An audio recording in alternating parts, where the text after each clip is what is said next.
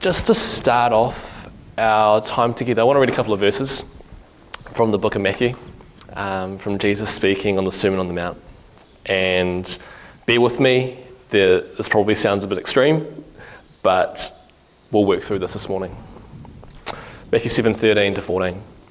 Enter through the narrow gate, for wide is the gate, and broad is the road that leads to destruction, and many enter through it. But small is the gate and narrow the road that leads to life, and only a few find it. Not sure where that lands this morning. I was skeptical of using those two verses to start off my conversation about Reframe, to start off a conversation about our focus gatherings for the year. But I wanted to ask a question this morning, and it's going to frame the rest of our time in the story together. And so that question is this: what does it mean to find life? We're starting with the philosophical. This is what happens when I spend time with Justin. We start getting into the philosophical pretty early on. Now, there's two bits to this question I want to explore a little bit. One is the word find. Maybe what comes to mind in this question, this word find, is a past story, a past experience where life was found. Or perhaps it's a question that leads to a yearning, a present looking, a present possibility. And then, well, what is life? Is that just breathing and being and living, or is there something a little more to it? Perhaps it's the idea of living well. I know that for us as a community, we talk highly of the word shalom, the notion of living well across all parts of our being, whether that's in physical health, whether that's in our intellectual understanding or our spiritual faith. It also is right relationship with others in a social sense, as well as emotional health. And we have hope in shalom, this hope in living well across all parts of our being, and we have this hope through Jesus. I wanted to go through Matthew 7 is because we're talking about the Sermon on the Mount, where Jesus begins a story about what it means to live differently. For Israel, what it means to live under different rule, under a ruling God that had been there the whole time. A rule based not on the principalities and authorities of that time, but on something different, and how much we need that now in our present day. Thanks, Justin. And as part of this shalom, and as part of embodying this shalom, there's a call. It's not just something we receive, it's not just hope that we take in, it is hope that we extend. It is hope we have a reason for. I look to 1 Peter 3, talking about that we're always being prepared to give a reason for the hope that we have, always having an answer if someone asks. It's not just hope for ourselves, it's not just shalom in our own being, in our right relationship with God, it's how that extends to the world around us. And so this morning, what I want to ask the question of finding life is in three different contexts. Firstly, in finding life and helping others find life. Secondly, in how each of us look to find life under shalom. And thirdly, what it means to find life together. So I'll stay away from the philosophical questions and get to one that hopefully has a little more understanding, and that is, well, what does it mean to help others find life? And why I say it's easier as well, I think we're in a rhythm and time of doing that. Mosaic over the next 6-8 weeks, if hopefully the restoration team I get this right, this pitch, hopefully. But over the next 6-8 weeks, we're in a time where we're extending an invitation to those outside our midst, outside these four walls, to people that are friends, colleagues, neighbours, etc., where we want to have conversations about creating hope. There are all the reasons outside of ourselves and in this world that we have to not have hope, to be skeptical, to be stubborn, to be proud, to not have hope. And against aspirations, surface level aspirations of popularity, of perception and of performance, we know through our stories that there's something deeper in the works here. There's something deeper about belonging, about connection. And so we have these conversations. We've set out films, we've set out poetry interviews, we've set out the mere practice of creativity to awaken those around us to the possibility of there being hope. To the possibility that this is not the end, that the end is not someone's story, the end is not someone's experience that's been held down tightly for such a long period of time. That there can be hope in those stories. There can be hope in our feelings, in our emotions, in our mental health and well-being. And we hope that by having these conversations, people may draw closer to how we see hope in the context of Jesus, in the context of his story. Stories carried out through Scripture and in present day through the Holy Spirit. And we do this together. I'm pretty sure, I'm looking at a few of us going, I'm pretty sure we're not expecting the restoration team to do all these events by ourselves. It's something that we unite in. We have this common vision to reach the outsider, to reach those outside our midst. And that's a collective effort. And I know that I'm really keen, and hope others are too, to be present, to have conversations, to invite others, that we do this not in our individual merits, but we do that as part of a wider community.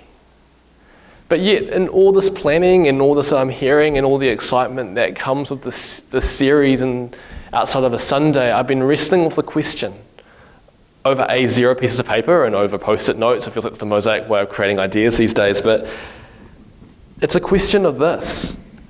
How do we create hope in others if we haven't created that hope in ourselves?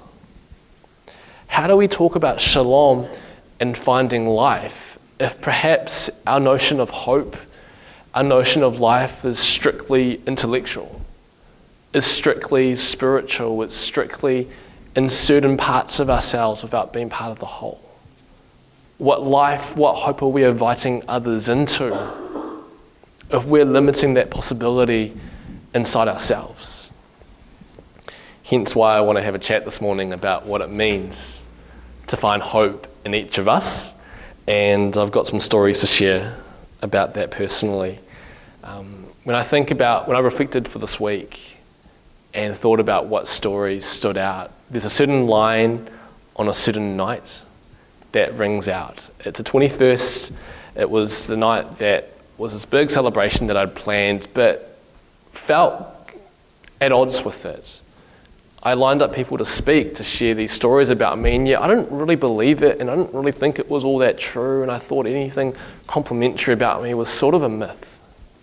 Anyway, so a friend gets up and shares, and she starts sharing this poem, and then I'm just kind of freaking out, going, why has someone wasted all their time on me to write creative poems on my behalf? Okay, sure, we'll just see how this goes.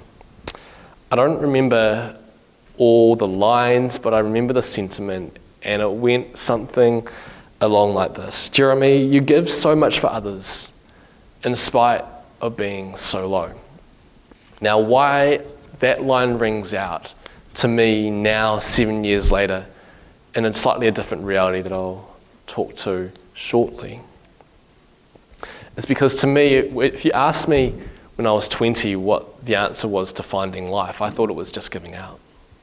I thought it was just sacrifice. I thought it was just to give to others, to let others find hope, to encourage, to spend time and energy and resource finding hope and giving others the opportunity to do so. It looked selfless on the tip of the iceberg.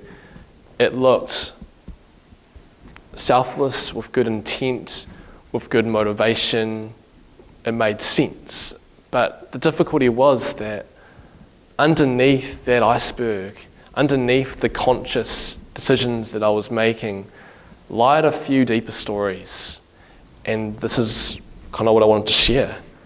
To me, giving out and doing lots for a church and doing lots in ministry and doing lots to help others in different contexts was a distraction from the painful realities that I grew up in. I don't remember a time, I think as a kid, There would be panic attacks on a regular basis. Anxiety would hit me in very different ways. I was very sensitive to words, to actions against me, whether that was family, whether that was schooling, whether that was a whole bunch of scenarios. The mere odds of becoming an adult or having a job or being independent struck such sensitivity to me that even contemplating it meant days in bed, basically not really knowing what I was doing. And it was vague. It was immersive, it was vague, and it was difficult to navigate. So to distract myself, it was easier if I could just think about everyone else. Because looking behind me and looking at the past that I needed to navigate it was too difficult to bear. And in some ways, it was one point, I think early at university, I just tried to suppress my past story by thinking about a model of slavery. Thinking that it was easier if I knew my identity in the world was based on what I did for others, and I was bonded to that without thinking any deeper about what was behind me. And tied into that was this notion of belonging to me, that I had to be more than normal, more than what others expected to be accepted at all, to be loved, to belong in a place. And that's a story that carried on to me for such a long period of time.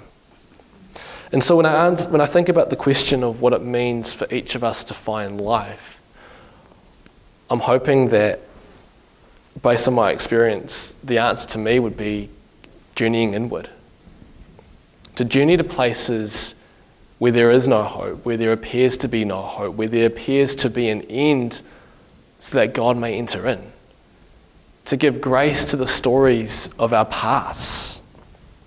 Stories that lie deep in the subconscious, unbeknownst to us, without terms, without definitions,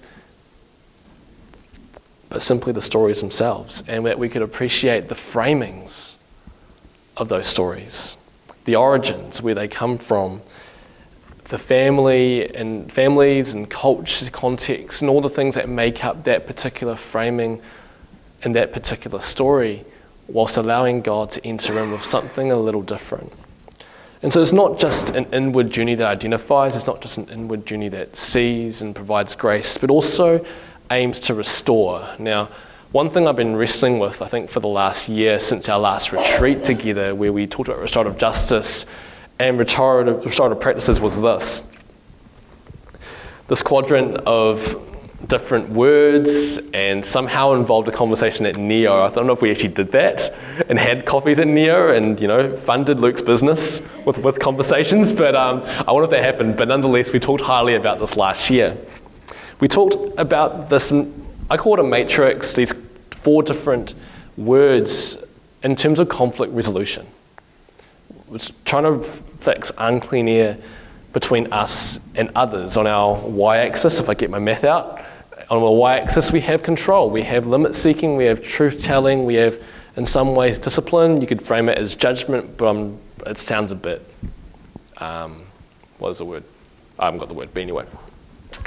On the other side, we have support, the support axis, talking about encouragement, talking about nurture, talking about helping someone through a situation in hopes that there would be change in sort of a indirect sense. We've got direct and indirect.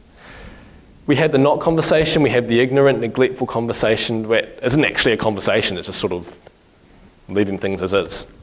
There's that punitive conversation where we're wanting to say the truth and speak it out, but not necessarily be available to help others.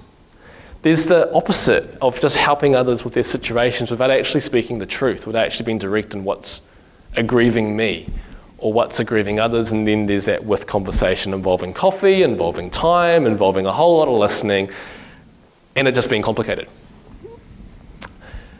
What I want to propose this morning is when we talk about each of us finding life in our untold stories and our inward journeys, I wonder if that model can apply. If we were to look at our untold stories with neglect, or if we were to look at our untold stories and permit them to exist and to permit them to be present, I'm not so sure how that looks. I guess one of the books that takes me from that story I just shared to now is a book called Emotionally Healthy Spirituality, and that sort of framed my passion for the series. In that book, Pete Scazzero writes that it is impossible for someone to be spiritually mature if their emotional health isn't in order. And when we talk about untold stories and secrets, he goes on to say that our fear of bringing secrets and unseen behaviours into the light, however, drives many people to prefer the illusion that if they don't think about it, that it somehow goes away. And I snicker because the next statement, I would definitely believe this, that, well, it does not. Unhealed wounds open us up to habitual behaviours against God and against others. And so when I think about Matthew 7 and the wide road that leads to destruction, perhaps in this context, the wide road may be leaving our untold stories lie, permitting these untold stories without looking for a different framing. So that's the bottom half done. If I look at the top corner and the punitive conversation, I think there can be merit in speaking the truth to these stories and overtly saying what those framings are. But for me, and I hope I'm not the only one, speaking that type of truth to that type of subconscious story where there's full of emotions and feelings and difficulty left me with more fear and guilt and shame than it was worth. And so I found that even though I see value in that judgment, that truth-telling conversation, I'm just not sure how that goes. And so you take out 3 quadrants and you're left with the fourth, that being, well, a restorative conversation. One that isn't time poor. One that involves listening to our stories. One that involves support. One that involves investment. One that involves time with the view of moving forward, with the view of looking at things differently, with the view of me and my story that was wrapped up in fear, wrapped up in a past that I did not breach. That story, seeing some form of difference. And I believe part of that involves a giving up, involves a kind of a death in a way. That for us to move on towards hope, we have, as we talked about last year with the Advent series, this idea of we have cynicism, we have our doubts, we have skepticism. And so it has to move in some form or another. Something has to move on, something has to be grieved, something has to be mourned for the hope and the experience of hope and comfort that comes only from God. To rest, to dwell, to abide, for us to live well. Now, I say all this given my last week has been pretty challenging, and I've been reminded of all this backstory in the midst of some challenging conversations with friends, with family, and a work environment that have been difficult. And it's tough. I mean, yesterday I was looking at this talk going, what merit do I have to say anything? Has anything changed? What has happened to these stories? And what I was reminded by in reflecting was that there is a difference. Restoration doesn't necessarily mean completeness. Hope doesn't necessarily mean everything's fixed. It can, but it doesn't always mean that. But as long as there's a movement, a change, a process, a direction forward, then perhaps that is the hope in itself. I think of a waves analogy. I think of the behaviours I had in the past just being overwhelming, these massive waves that just cause rolling and rolling under the surface. Whereas I look on it now, with time, with listening, with collaboration, with seeking the right help at the right time. And it being sort of the waves that Luke navigates at Castle Point, as he did a few weeks ago. Waves that are sort of, you can surf, you can boogie board, they may feel uncomfortable for the first time, but maybe they're just a little different than what they were before. But I did think of one thing this week. As I sat there vacuuming, I was tidying up on Friday. I got home and I was just going, I can't think, I can't process, the week's been difficult. All right, let's get a vacuum cleaner out. Why not? Okay. And in the vacuum cleaning, and in the detail of trying to get couches cleaned and carpets cleaned and all this part of my conservatory cleaned, I realised I forgot one thing in all that, in all my past story and all the residual impact that there was today, and that was togetherness. Restoration isn't just something that I have to carry myself. It isn't something that I have to self-soothe my way out of or believe it's just between me and God. But it actually requires togetherness. It requires us. It's not just serving others independently. It's not just serving myself independently. It requires community. So what does it mean then to find life together? To read, to post something, to do something different than what we know. And I look back to last weekend. I still think of last Saturday night, where we sat down in a circle, we told stories, and there was hope, and there was unity, and there was laughter, and there was some swearing, and there was just honesty. And honesty around what it meant for each of us to come to Mosaic and to join in on this shared journey. There was pain to get here. There was different experiences that were wounds to get here. There was other reasons for being here. There was a similarity in how we ended up in this place, but different because we all had a different story. We all had a different specific reason, a different moment, a different tipping point. And that's what we want. That's what I want. That's what we want Reframe to be. This moment that we have every fortnight in these focus gatherings to hear stories. To hear stories of hope. Just as much as we're talking about awakening those around us to the prospect of hope, we want to be awakening our sense of hope, our sense of inward story and untold story every fortnight over the slot that we have while the kids are hearing stories of Jesus.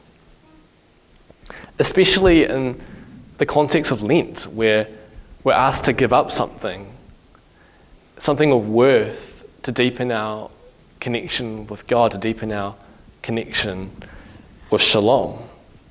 And I don't know about you, but chocolate and coffee does one thing, but maybe this is the time for us as a community, while we're serving the other, while we're connecting with the other, to give up something inside of us that maybe sits in our past, sits in a vague detail.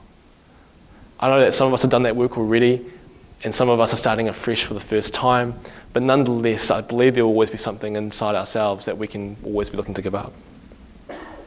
And so to awaken, to listen, to define these stories and to understand, I think that's part of our practice, not only inside ourselves, not only in our community, but also in terms of the other, in terms of the outsider, to be able to have the answer to hope, to why we have hope.